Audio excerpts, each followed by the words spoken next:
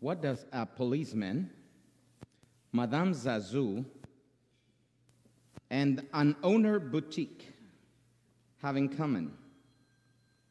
If you think about it, in the book of Philippians, we're going to find that there was a little girl, young girl, that was being used to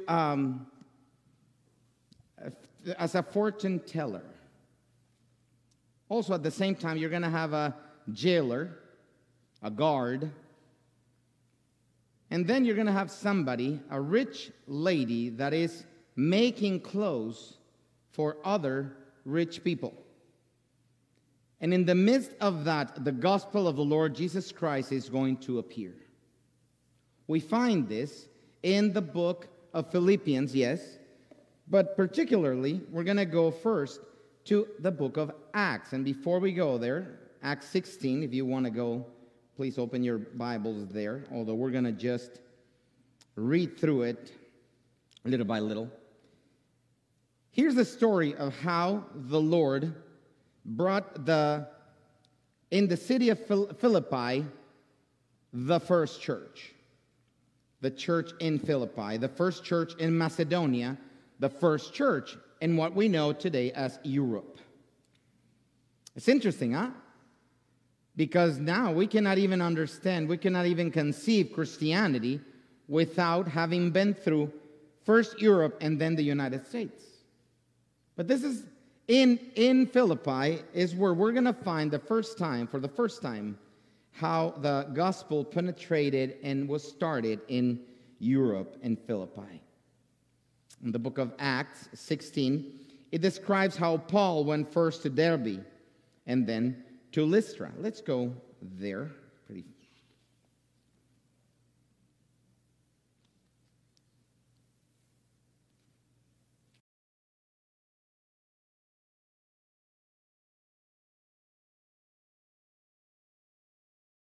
And what we see, the first convert in Europe, according to this, is 16:1. Paul came also to Derbe and to Lystra, and a disciple was there named Timothy, the son of a Jewish woman who was a believer, but his father was a Greek. And he was well spoken by the brethren who were there in Lystra and Iconium. Paul wanted this man to go with him, and he took him and circumcised him because of the Jews who were in those parts, for they all knew that his father was a Greek. Now, while they were passing through the cities, they were delivering the decrees which had been decided upon by the apostles and the elders who were in Jerusalem for them to observe. Then they passed, verse 6, then they passed through Phrygian and Galatian region, having been forbidden by the Holy Spirit to speak the word in Asia.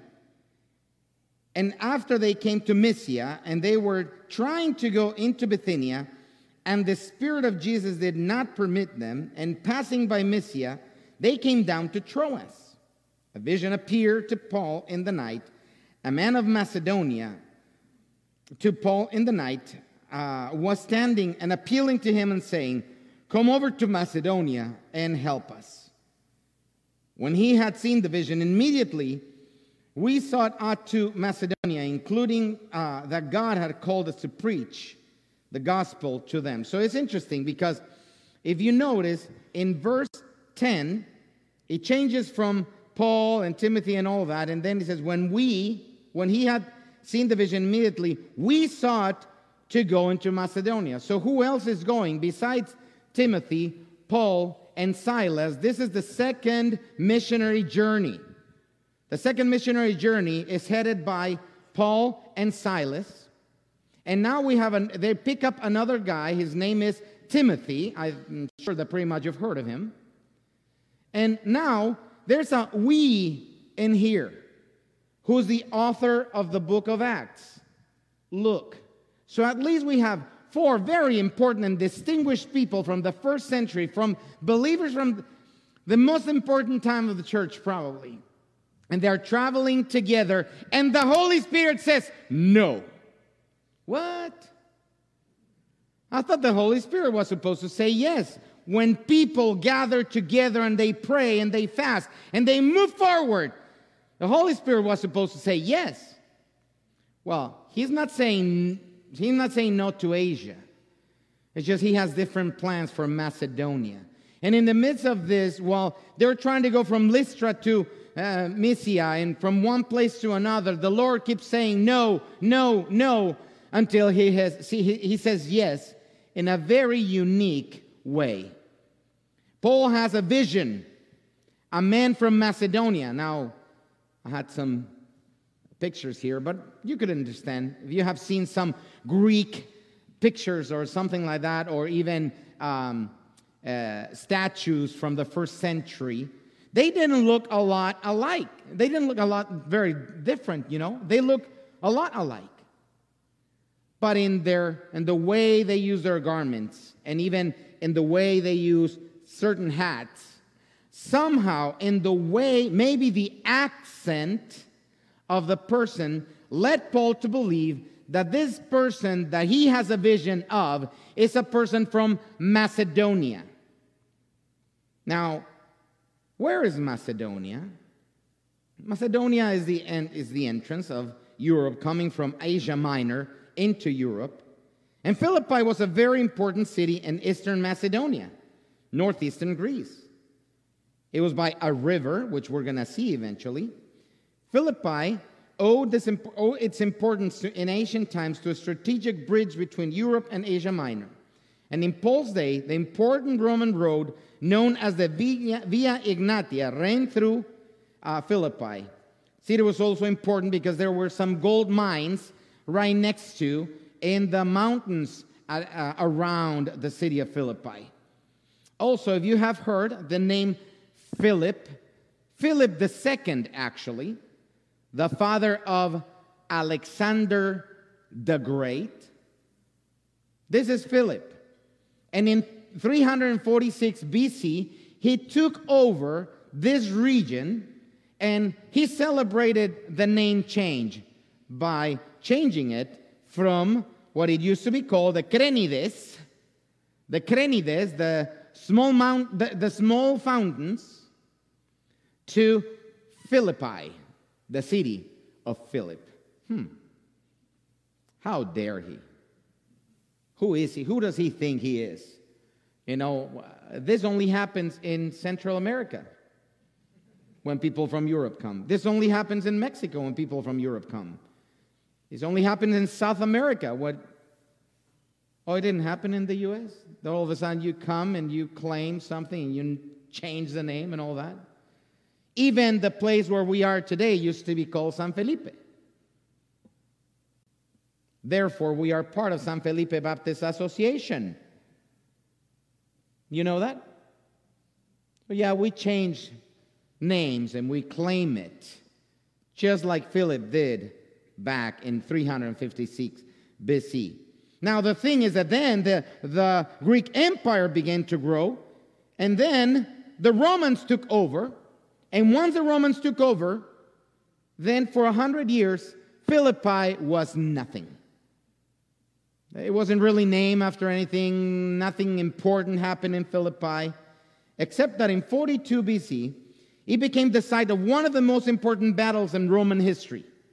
At the Battle of Philippi, the forces of Antony and Octavian, named in the Bible in Luke 2:1 as Caesar Augustus, defeated the Republican forces of Brutus and Cassius. The battle marked the end of the Roman Republic and began a new phase in the empire. The Senate declared Octavian the emperor in 29 BC, and part of it was the huge defeat that happened here in Philippi. Therefore, the city was granted the title of a colony, which meant that they were going to be autonomous to a degree, but anybody that was going to be born in that city was going to be granted automatically Roman citizenship. So obviously many people wanted to go there. Sounds familiar. Many people wanted to cross the borders to have their children be born there so that they would be granted Roman citizenship. Taxes were condoned, and they adopted Roman architecture, Roman style and dress, coins, Roman inscriptions, and even Latin as the city's official language, although Greek was also a very important.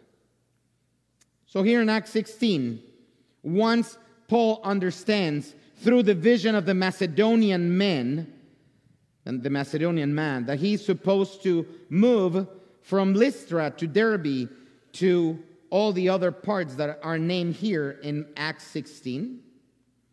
After he understands that he is supposed to go to Macedonia, he's going to go to the most important city available to him. And this is the thing. As I mentioned before, the city was strategic because it was the bridge between Europe and Asia Minor. So God makes no mistakes when he places a church in a strategic location like Westheimer and Cinco Ranch. God makes no mistakes, my dear brothers and sisters. We are probably in one of the most important crossroads in all of Katy, Texas. And God is going to hold us accountable for what we did with this place. And it's not up to us to decide the size of the church. It's up to the Lord of the church to decide who comes in, who gets saved, and how do we go out and reach out to them, because there's a reality. People without the Lord Jesus Christ are going to face an eternity without Him in a place of torment. And rest assured, God will hold accountable any church that He plays in Westheimer and Cinco Ranch. So we have a responsibility today, just like the people in Philippi. So after he understands this vision, he goes there, and it's amazing. You know, there's this river, and he understands, Paul, Timothy, Luke, and the others, they understand that there's probably not 10 Jewish men in this whole place. Because if they would have been 10 Jewish men, then there would have been what? A synagogue. But there's no synagogue available. And if you have seen the way the Apostle Paul moved to be able to bridge the gospel, he would go to a place called the synagogue, where at least 10 Jewish faithful men would come together and establish a synagogue for the honor of the Lord. But there was no synagogue available to them in Philippi. The only place that there were was by the river. There were a few women that gathered there to pray, and there go this disciple, so that he could pray with the ladies.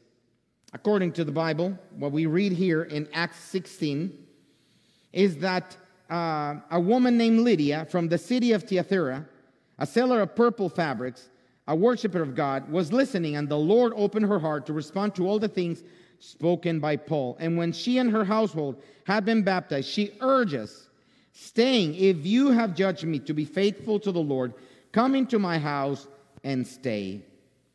And he prevailed upon us.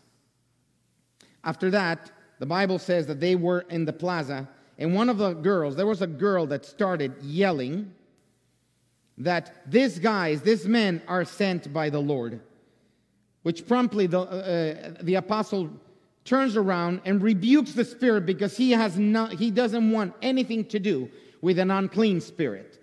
He rebukes the spirit leaves the girl, and then the owners of the girl, because she was a slave, lose their means of income. And they rile all the people, and they put Paul and Silas in jail.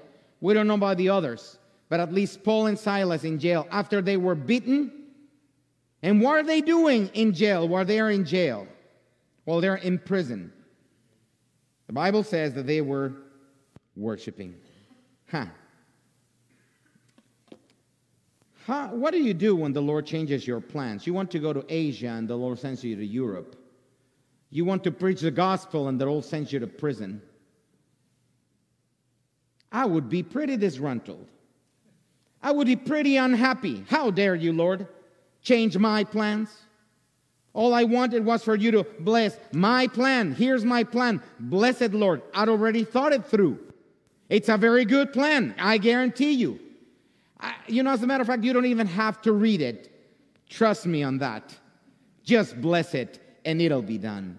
And the Lord dares to say, I have different plans. You've heard the say, and I don't like it. And I like it every time that He changes my plans, I like it even less. If you want to see the Lord laugh, tell Him your plans. Well, the Lord is changing the plans of the apostle once again, but it's for the glory of God. Because Paul might have thought of Asia. You might have thought of wonderful things happening, right, during 2020 and 2021. But the Lord had different plans. And we had to say, I submit. Can you say that? I submit. Your plan is better than my plan.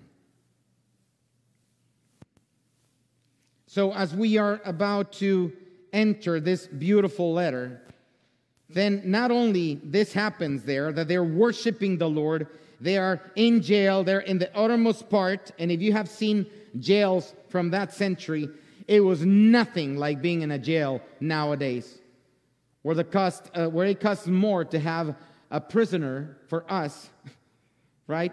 Because sometimes they have better health care. Sometimes they have better food. Sometimes they have better care in many ways. Not as such in the first century. Many people, it's described that they would get even gangrene because of the shackles that they were in, and because they couldn't go to the bathroom anywhere else. You get the picture. And then that oxide, it would be oxidate all around, and then it would be putrid. And many of them would die of disease just because they couldn't get their shackles off and they didn't have water to wash off. That's where my apostle is. I dare those that preach the gospel of prosperity to take a look at this chapter.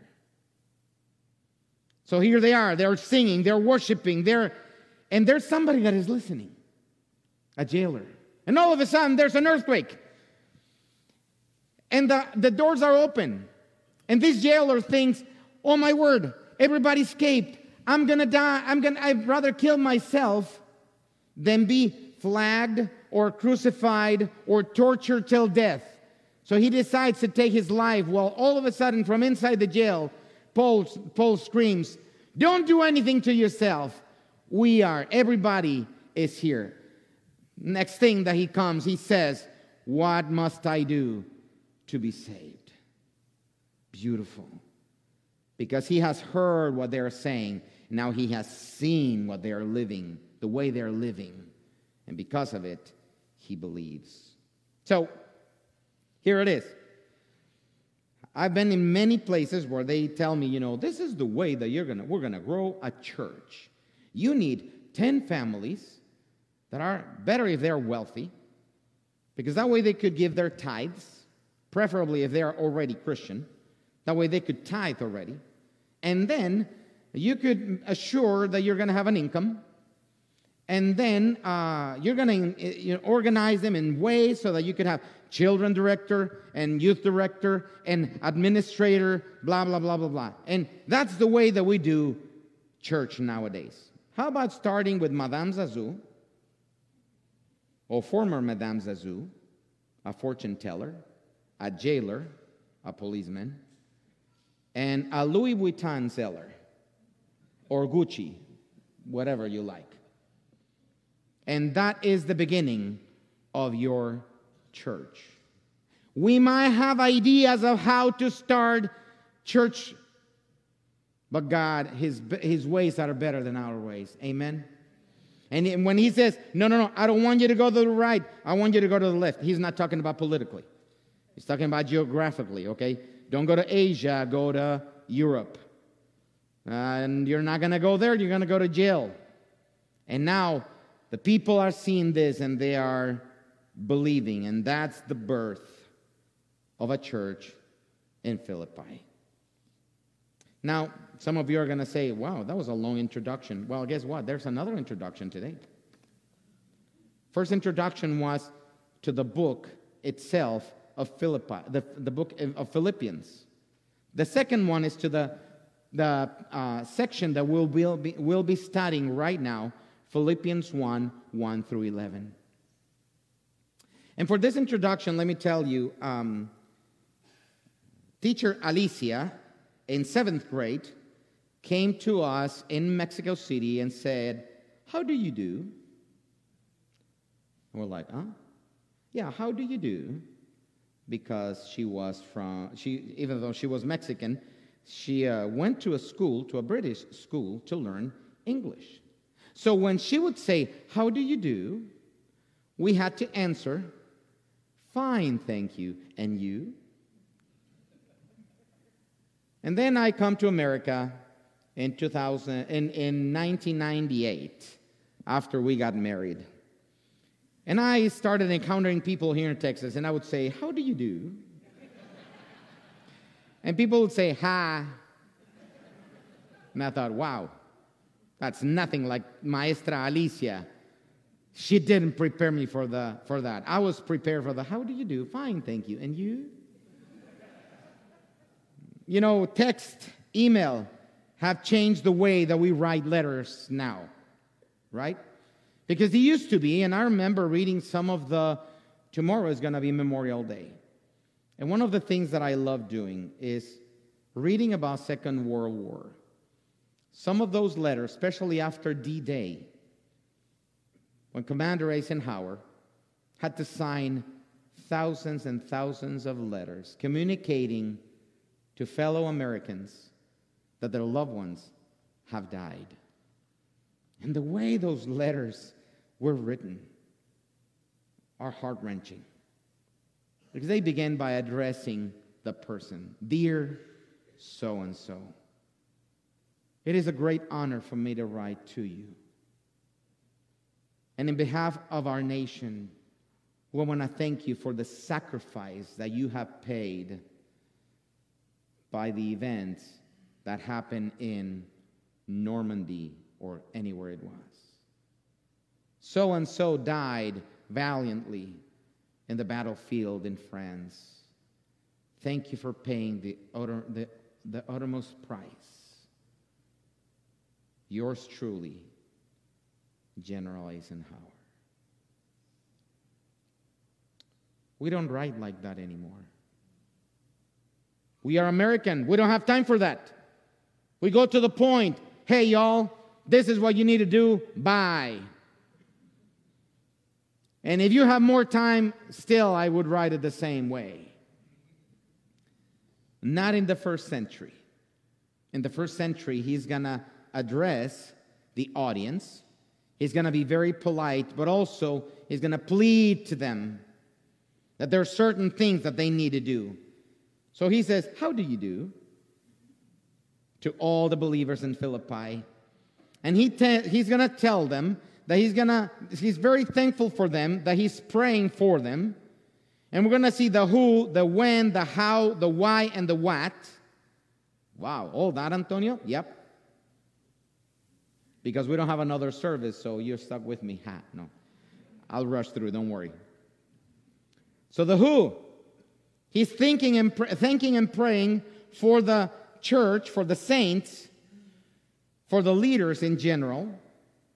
And he's going to tell them that he prays and thanks constantly, the when, the how, out of love, out of joy, in a joyful manner, out of gratitude, the why, because they have been blessed they have been a blessing to him in person, but also they have blessed him in trials, like he's now in jail. And to fulfill God's purpose, the what, by practicing the word, by being filled with love, by discerning wisely, and giving fruit. So without further ado, we'll begin Philippians 1, verses 1 through 11. But just before that, let's go to the Lord in prayer. Heavenly Father, we are so thankful today for your love, for your care for us. And Father, as we read this, that the apostle is very thankful because of the leaders in the church, the elders, the deacons, and every single saint in that church. Our hearts go out to Pastor Mitch. We pray for healing. We know in our minds, we have seen it in your scriptures, we even have seen it in other people. How is that you are able to heal? Because you are Jehovah Rapha. You are the one that heals our wounds. So we beg to you, as we are we're very thankful for Pastor Mitch, and we're very thankful for our elders, and we're praying for Pastor Mitch, and we're praying for our elders, and for all our church. Be with us today. Open our hearts so that we could welcome your scripture into our lives, so that we could be transformed, so that we could be thankful for one another and praying for one another. For in Jesus' name we pray. Amen. There's a blessing in changing direction. That direction when it comes guided by our Lord. And that was the case in the church of Philippi. A church that was birthed out of the Lord saying no, no, no, yes. And now we are here. 10 years later, the Apostle Paul has finished his second missionary journey. He's already gone on to the third missionary journey. And in one of his travels, he ends up, most of the scholars agree, that he's going to end up now in Rome after 10 years of the church being started, the church in Philippi. He's now in jail. And what we understand is that the church in Philippi has gathered an offering. They commended one of the members in the church, Epaphroditus, to take this offering to him in prison. So they're not thinking, oh, he's going to have money, he's going to have food, he's going to have shelter. He doesn't need anything from us. No, they know that he needs. And at the same time, as we are going to read this part, Epaphroditus gets sick, and Paul writes a letter, and he sends him back so that the brethren would be rejoicing in welcoming back Epaphroditus. And he gives that letter, and then that letter is going to be read. This letter that we're reading right now is going to be read to everyone. And this is what they read in Philippians chapter 1, verse 1 through 11. Paul and Timothy, bondservants of Christ Jesus, to all the saints in Christ Jesus who are in Philippi, including the overseers and deacons, grace to you and peace from God our Father and the Lord Jesus Christ. That's the end of the how do you do. That's the end of the opening statement of greeting. And now he begins the body of the letter. I thank my God in all my remembrance of you, always offering praying with joy in my every prayer for you all, for y'all, in view of your participation in the gospel from the first day until now. For I am confident of this very thing, that he who began a good work in you will perfect it until the day of Jesus Christ. Verse 6 in itself could be a sermon in itself. Amen? The assurance that the Lord, he who began the work in you, he who began the work in me, he will see it to fruition because he is sovereign of your life and my life. And even those moments where things don't go according to what you were expecting, he is working. He's doing something beautiful in you for your honor. No, for his honor and his glory. He knows what he's doing. Can you trust him? Because verse 6 says that I can trust him because he is working his plan in me. Even if he says no, finally he says yes, he is working his plan in us. Verse 7. For it is only right for me to feel this way about you all, because I have you in my heart, since both of my imprisonment and in my defense, in confirmation of the gospel, you are partakers of grace with me. For God is my witness. Oh, my word. You know, one thing is to say, I'll be praying for you. You know, I have a problem. Oh, I'll be praying for you.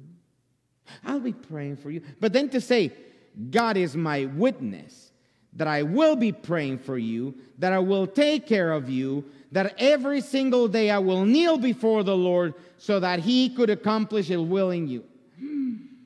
Can you say that really for somebody that is not part of your family?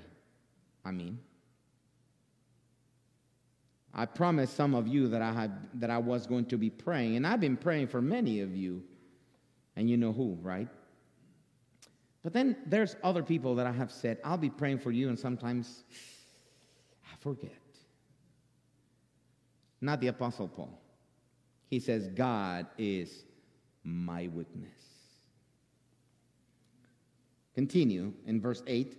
How I long for you all with the affection of Christ Jesus. And this I pray, that your love may abound still more and more in real knowledge and in discernment, so that you may approve the things that are excellent, in order to be sincere and blameless until the day of Christ, having been filled with the fruit of righteousness, which comes through Jesus Christ, to the glory and praise of God. That's the small section that we will be examining today for the glory of our Lord. So he's thinking and he's praying for them. And he says, Paul and Timothy, bondservants of Christ. First of all, he begins to addressing himself and Timothy as bondservants, as slaves. And slaves have no say in what the master has to say. Whatever the master orders, the servant should obey. That's very anti-American, Antonio. I don't like that. Because we're about freedom. Except that the apostle is saying, before that in other three letters, before he even says that he is an apostle, he identifies himself, first of all, as a servant of the Lord. Are we? Are we servants of the Lord? Whatever he says is fine. Whatever he says goes. It's important for the next part. Bondservants of Christ Jesus, to all the saints in Christ. So he's thanking and praying for the church, for all the servants, all the saints, for all the saints, because it says here, to all the saints. He's writing not only to the top. You know, when I used to be part of the traditional religion in Mexico, and I would go to the leader and say, hey, the Bible says. He would say, yeah, but that's not what somebody in the other part in Europe has told us. You are not free to think. Whatever they say in Rome, you ought to believe without even hesitating. I was like, okay. But then I started reading, and I noticed that in Acts 17:11, it says that the Bereans were a lot more noble-hearted, because they would investigate, they would examine the Scripture to see if these things were as such. It is interesting because according to certain traditions, saints are those that are perfect.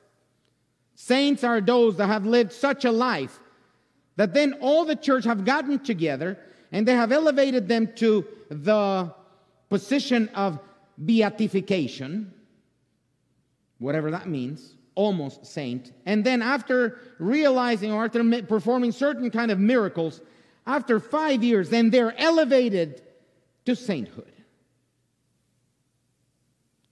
Don't you love that the Apostle Paul says that those that live in Philippi, immature as they were already saints? I am sanctified. I've been set apart by the Lord for a purpose. I just don't understand how could an atheist could live in this life, could live here. Because if there is no God, then there is no purpose. There's no reason for us to even live here. It means that we are just alive here for maybe 70, 90, 110 years. And then we're going to die, and that's the end of it. No hope. Whatever you did, well, good for you. Whatever you didn't do, hey, who cares?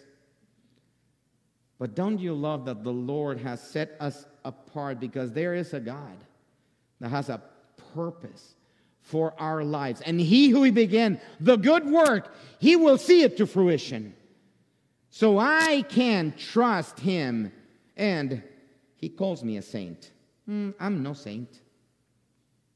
Well, I'm no saint in the sense of sometimes I sin. But I am sanctified in the sense that the Lord has set me apart because He has a purpose for my life. Look around. The Lord has a purpose for everybody that is around here, for every person. So we pray.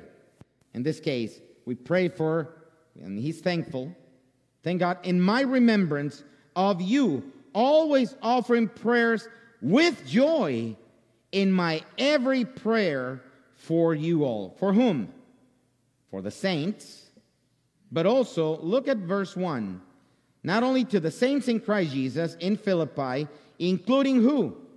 The overseers, that's the elders, and the deacons. So he's including all the church, but also the elders and the deacons. Are you thankful for our leaders? And some of us would say, well, most days. No, really. Are we thankful for the godly leaders that the Lord has given us? I'm telling you one thing. Maybe there's a couple of things that you might disagree in some decisions we make. Maybe, Just maybe. A thought. But I'm here to tell you that one thing that I don't doubt is their spirituality and their commitment to our Lord and Savior Jesus Christ.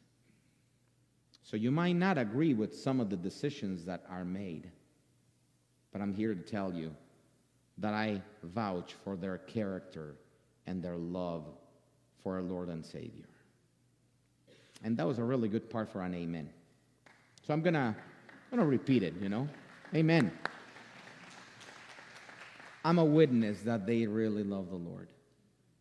And they mean well when they try to do three things. To direct our church, to discipline those that are out of line, to disciple. They mean well, my dear brothers and sisters. And for that, we need to be thankful, but also we need to pray. So not only he's praying for the believers, for all the saints, he's also praying for the leaders. And there's a couple of thoughts in here. Elders are the overseers, and they also need to serve by director discipline and by taking care of the doctrine. According to Hebrews 13:17, it says that we are commanded to obey our leaders and submit to them, for they keep watch over your souls as those who will give an account, so that they may do this with joy, not groaning, for this would be unhelpful to you. What is unhelpful to you? Not to submit to them. Our pastor, who is the presbyteroi as well, an elder, needs our prayers always. But at this time, we are here and we need to show him, Mitch Mayer, Tara, Macy, Molly, and Maddie, how much we love and appreciate them. How much we care for them. How much their involvement in our lives and how much their investment in our lives means to all of us. Macy, Molly, and Maddie didn't ask to be PKs. What's that? Pastor's kids. They didn't ask for that. They didn't have a vote, How dare you? How dare you? How come? Well, you didn't choose the color of your skin. You didn't choose the height. You didn't choose certain things, even the family you were born into. What makes you think that all of a sudden God stops making decisions for you just because you are born now? Yet at the same time, we need to pray for also the children of those elders.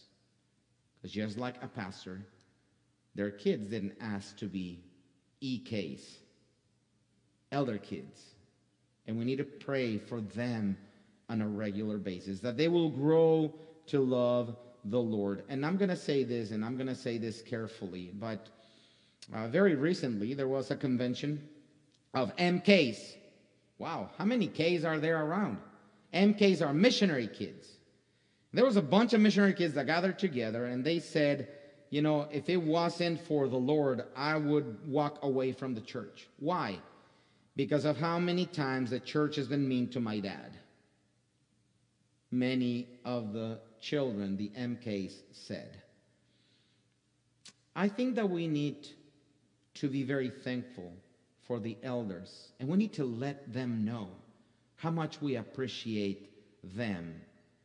Sometimes it's 6 hours a month, sometimes it's 12 hours a month, what they dedicate on a Monday night or a Saturday morning for the well-being of this church. Again, because they will give an account. They're directing the church, they're disciplining the church, and then take care of the doctrine. So of course, we are, according to the scripture, we are to submit to them, but we are to pray for them according to what even Paul is saying. I know we live in America, the land of the free. I know we appreciate our freedom. Tomorrow we're celebrating Memorial Day, and we're thankful for those who gave their lives for us to live free. But does being an American gives me a different set of rules? Or does the Lord of all, Creator of all, is expecting me to submit to my authorities, my elders? Some would say, well, not blindly. I would invite you to go back to Hebrews 13:17, and you would come to your own conclusions. Are you thankful for our elders in these times of trial? I don't know about you, but I'm thankful for those who have played a big role in my life as a Christian. People like Daniel Rodriguez, like Julio Muñoz, my brother, like Ambrosio Moreno, Gabriel Alfaro, John Cochran, and in recent years, Mitch Mayer, and all the elders and deacons in this church. Paul is naming two specific roles in the church of the Lord: elders and overseers, deacons.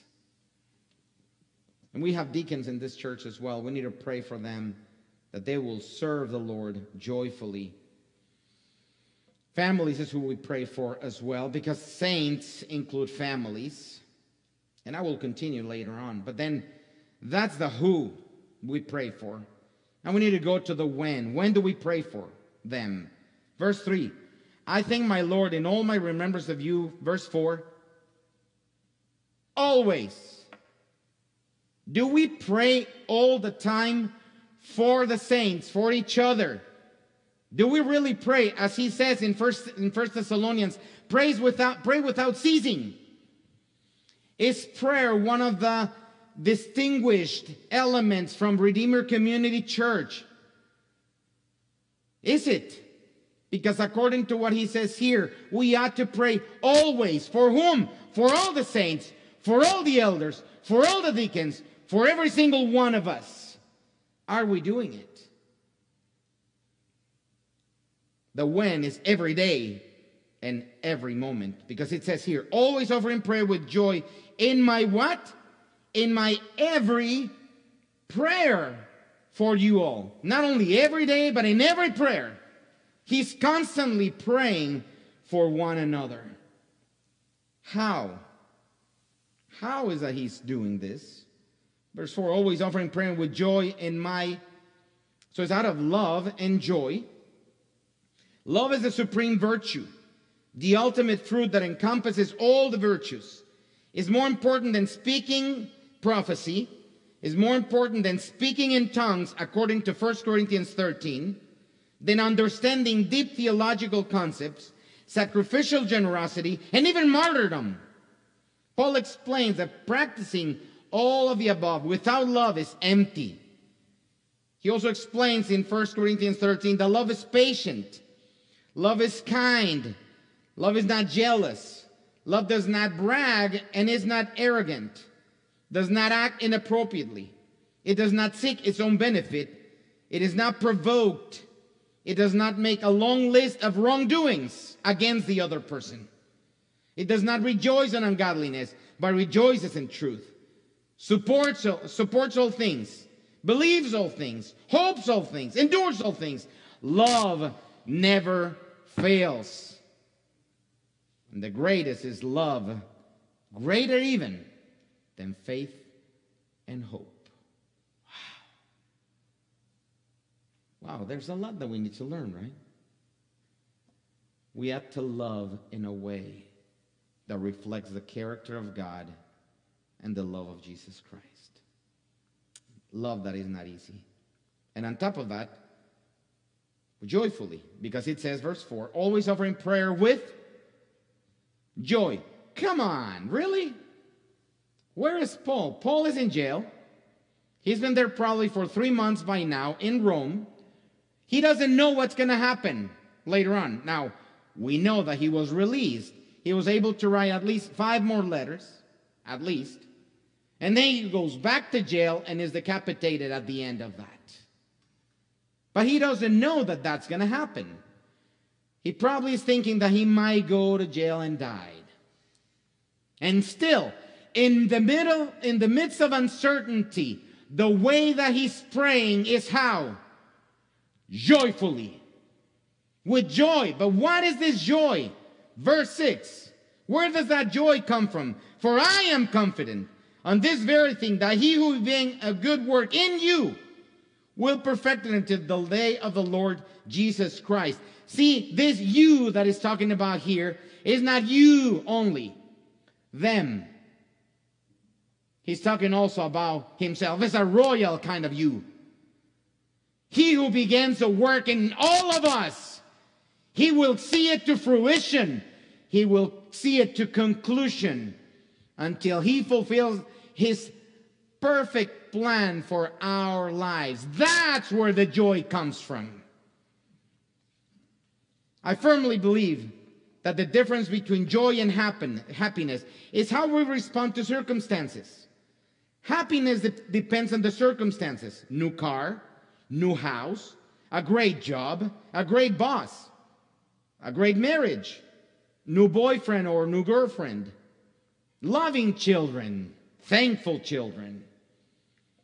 But true spiritual joy is in spite of circumstances. An old car that keeps getting to the shop, a difficult boss in a joyless job, a difficult marriage with not so much hope, and not very loving and appreciated children. In spite of this, we could have joy in the Lord because we know that He's in control and He will finish His job in me. Can I have a witness here? Amen. That every sickness, that every trial, even the most difficult circumstances that you are facing right now, we could find the joy for praying that the Lord will continue to do His mighty work in us, because it doesn't depend on us. It depends on His power. It depends on His ability to transform lives and to guide us to a future that is His decision, not mine. And God's people say, amen. Because that's how we could pray joyfully. That He will finish His work in us. You know, Becky's married to a sinner. Pray for her. Amen, right? Becky really is married to a sinner. But guess what? I am too. And that's what this book is called, When Two Sinners Say, I Do. It's a great book, by the way. And that's what we need to pray constantly, that the Lord would continue to work in the person that I have next to me. And I don't know who's next to you right now. Just look around. And if we are to pray for one another, if we are to pray for all the saints, it includes the one that you have to your right, to your left, in front, and behind. So why don't we commit right now to pray for whoever is around you? May the Lord would continue his work in this person for the honor and the glory of the Lord. But why? Why do I need to pray for that, Antonio? My life is too busy. I don't have time to pray. Well, there's another book, right? Too busy not to pray. Too busy not to pray. We need to pray. We need to pray every day. But why? In the case of Paul, he's very thankful because they have been a blessing for him in person. We bless others in person. Just like he's saying, since the beginning, right? It says that since the beginning they have been like this. For it is only right for me to feel, it says in verse 7, this way about you, because I have been you in my heart, since both in my imprisonment and my defense and confirmation of the gospel, you are partakers of the grace with me. God is my witness how I long for you with my affection. And I pray this, that your love may abound still more and more in real knowledge and all discernment. Out of love and gratitude. That's why. In Paul's case, they were a blessing to him while he was there. Lydia, the jailer, the little trafficked girl, the believers in different ways were a blessing to Paul. So we could think of different ways that we could be a blessing to one another in person. You know, sometimes we don't know each other because of COVID.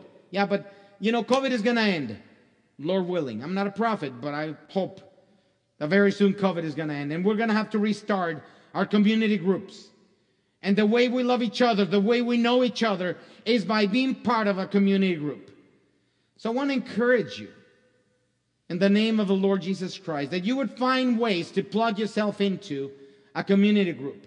Because that's the way you're going to love each other. That's the way you're going to challenge each other. That's the way we really are going to be able to love one another joyfully as the Lord, as Paul is describing here. Now, check out the way he does it. Paul uses deep affection. And, in Greek is enstachnois Christou. Literally what it says is, I have you inside my entrails. No, thank you. Right? But that's a way that he, as a Jew, is communicating to a Greek audience how much he feels for them. And I don't know about you, but when I go to Six Flags and that thing starts tuck tuck tuck tuck tuck tuck tuck tuck tuck tuck tuck tuck tuck tuck tuck tuck tuck tuck tuck. What do you feel here? Well, some of you are too callous now. You've been there too much. But anyway, but some of us that are still have feelings and senses and nerves. He goes tuck tuck tuck tuck tuck tuck tuck tuck tuck tuck tuck tuck tuck tuck tuck tuck tuck. And you feel how this is going. Compressing and compressing and compressing and compressing. Why? Because that's where your emotions sit. And that's the way that the Jewish people would understand. So he's sensing, when I think of you,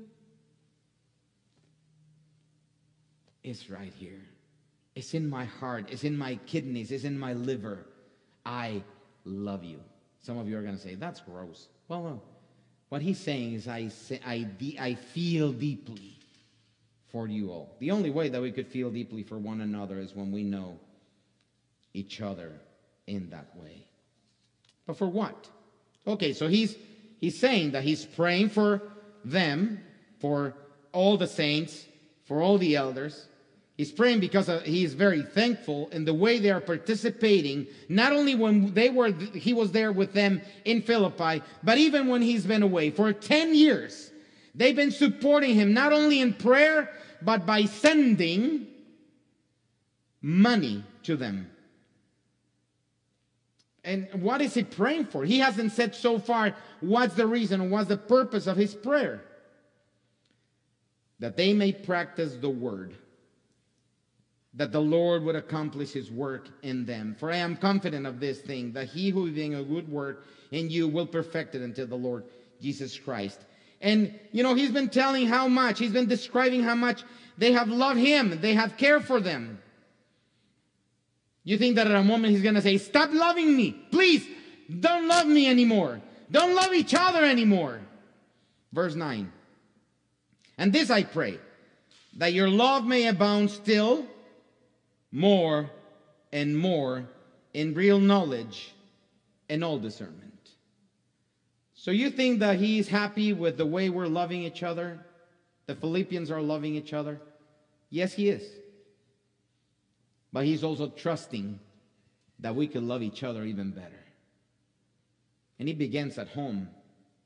Sometimes men, when we are in the middle of the TV program, and here comes wifey and says, could you take the trash out? And at that moment you think, what? How dare you? I'm watching right now. This is my only time of peace. Guess what? Is the moment where you could show that your love abounds more and more. Children, how about when mommy says, could you empty the dishwasher? Could you clean your room? That's the moment when we could show and appreciate. And listen to me, kids, young men and women. Have you thanked your parents this week for something they have done? No, really, really. Have you thanked them? Have you go to mom and dad and said, I really appreciate everything that you do for me? Because can I tell you a secret? Sometimes mommy and daddy, they get tired. They get cranky sometimes because they're tired, but also because sometimes their job is not what they were expecting, and life is not what they were expecting. And there's nothing that would light their hearts more than you coming to them at the end of today and say, Mommy and Daddy, you have no idea how much I thank the Lord for placing me in this family. What do you think that would cause that in your mom and dad? I want to encourage you one thing, young men and women and little children. Why don't you reject that spirit of entitlement that you have seen in other kids in your school? Oh, you did want to have children, right? You did, yeah. Reject that and embrace what God wants to do with you and through you. I'm too young. Exactly. You're young. And this is the moment where you could learn how to love your parents, how to pray for them, how to be thankful for them. Moms, you could do the same for your children. Dads, you could do the same with your wife and your children. May we all be filled with love. May we all be able to discern wisely. Verse 10. It says, so that you may approve the things that are excellent, because before in verse 9, it said, real knowledge and all discernment. Christian discernment is a decision-making process in which an individual makes discovery and can a discovery to lead to future action. The process of a Christian spiritual discernment, God guides the individual to help them arrive to the best decision possible. But what kinds of decisions? Well, number one, salvation. Discernment, so that they could understand that they're sinners, that God loves them, that if they understand that and they believe that, they will have eternal life forever. That's decision most important. Number one. Number two, who are they going to be married to? You think that's an important decision? My in-laws are celebrating 57 years of being... Yeah? So You think that is important to know how many? Yeah, I think it's important to know, to discern. What career? You're going to be staring at a screen for 40 years. Or you're going to be doing the same work for 40 years. Rest assured, you better believe that it's important to discern what is that you need to do. Friends, who you choose as your friends is going to be the difference between loving Christ or living Christ, walking away from it. Healthy choices. Water or Coke? Just to say a few. And after that, a tree is planted so that tree would bear fruit. What kind of fruit is God? What kind of fruit is Paul expecting from the Philippian believers? And we could say by extension, what kind of fruit is God expecting from us? Verse 11, having been filled with the fruit of righteousness, which come through Jesus Christ to the glory and praise of God. Fruit like love, joy, peace, patience, kindness, goodness, faithfulness, gentleness, self-control, because against such things there is no law. And I conclude with 3 applications today. And some of you say, thank you, Lord, because he went way above and beyond. First of all, I hope that you agree with me and you say with me, I will pray this week for Pastor Mitch, his family, our elders, deacons, leaders, my family, etc. I will pray this week. Maybe you could even say, I'll pray this month. But just like what he's saying with Paul and what he's encouraging the Philippians to pray and be thankful for, that we would pray this week for Pastor Mitch, his family, elders, deacons, and leaders, and my own family. Number 2, I will try to express my thankfulness to at least 3 people by the end of the day. People like our elders, people like the ones that are behind in the sound booth, or the ones that are helping our children grow, or the ones that are helping our youth grow, or somebody in your life, parents, wife, husband, etc. I will try to express my thankfulness to at least 3 people by the end of the day. Believe me, it doesn't have to stop in 3.